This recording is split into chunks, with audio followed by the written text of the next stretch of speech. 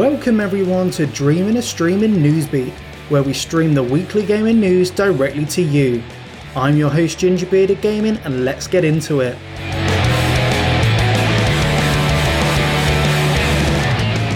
It has been a massive week for Star Wars. EA lost their exclusivity with Star Wars games and Disney, and now it goes back to Lucasfilm Games. This makes a lot of sense, as then they're not the only ones to carry the weight of such a massive franchise, leaving EA to hopefully make Battlefront 3, Jedi Fallen Order 2, and now other publishers can input into it. We've already heard that Ubisoft are creating a Star Wars game. After the recent success of Assassin's Creed Valhalla, myself and many others wonder what exciting new open-world Star Wars game will await us. Lucasfilm is also going to be bringing us an Indiana Jones game with Bethesda Studios, so look forward to seeing more of Junior. In other Star Wars news, from January 14th to 4 PM on the 21st of January, Star Wars Battlefront 2 The Celebration Edition is completely free from the Epic Store, so go grab that awesome deal now. Even if you don't have time to play it, but you want to check it out later, why not just get it now? It's completely free and you get all the cool cosmetics, a bargain you shouldn't miss. In Call of Duty this week, we finally see the nerf for the DMR-14. This gun has been plaguing Warzone the past few weeks with its 2-shot headshot and ridiculous low recoil, made it dominate the Warzone at all ranges. It was found that the bullet penetration setting was set to sniper and not assault, even though it used assault rifle ammo. Who knows. We also got the mid-season update bringing a few new Black Ops maps, bug fixes including the 40-player Cold War map Sanatorium and the new mode Dropkick 6v6. We also got cranked mode for zombies, and this week only, free access for everyone to play zombies. Cold War Zombies this year has been fantastic, and it's a mode you should all try, and it's completely free this weekend, so go give it a go. We also got in the mid-season update a mini roadmap to continue Season 1. We'll be getting a new multiplayer map for Cold War called Express, dropping February 4th, and also a new Zombies map coming Feb 4th, so watch out for them early next month.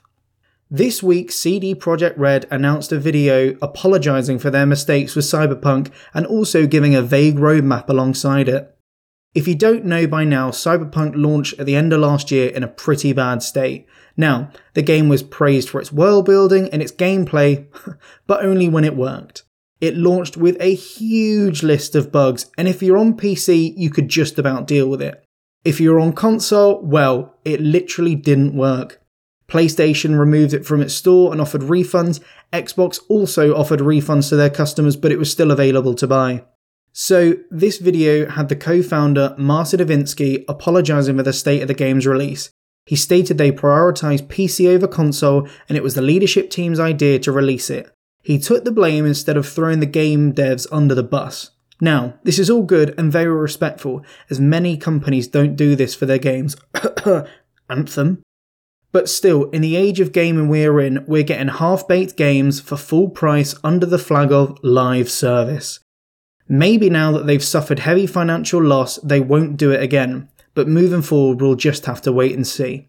For all you Harry Potter fans out there, also this week we saw the delay of the new Warner Bros. Harry Potter game, Hogwarts Legacy. Set to launch later this year, Warner Bros. Have announced that it will now be pushed back to 2022, giving it the time it needs.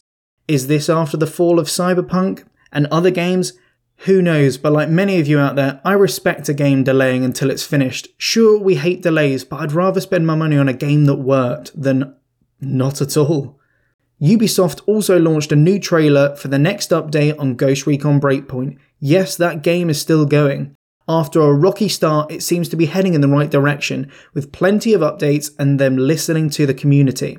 Might be time that I even jump back in and see what all the fuss is about. The new live event launches January 21st and has you helping the Rainbow Six Siege operators taking on the evil organisation Sentinel. Be sure not to miss this one out. And that about does it for this news beat. I've been Gingerbearded Gaming, and you can find me on YouTube at Gingerbearded Gaming, all one word, and Twitter, GingerbeardedG1. Have a wonderful day everyone, and I'll speak to you all soon.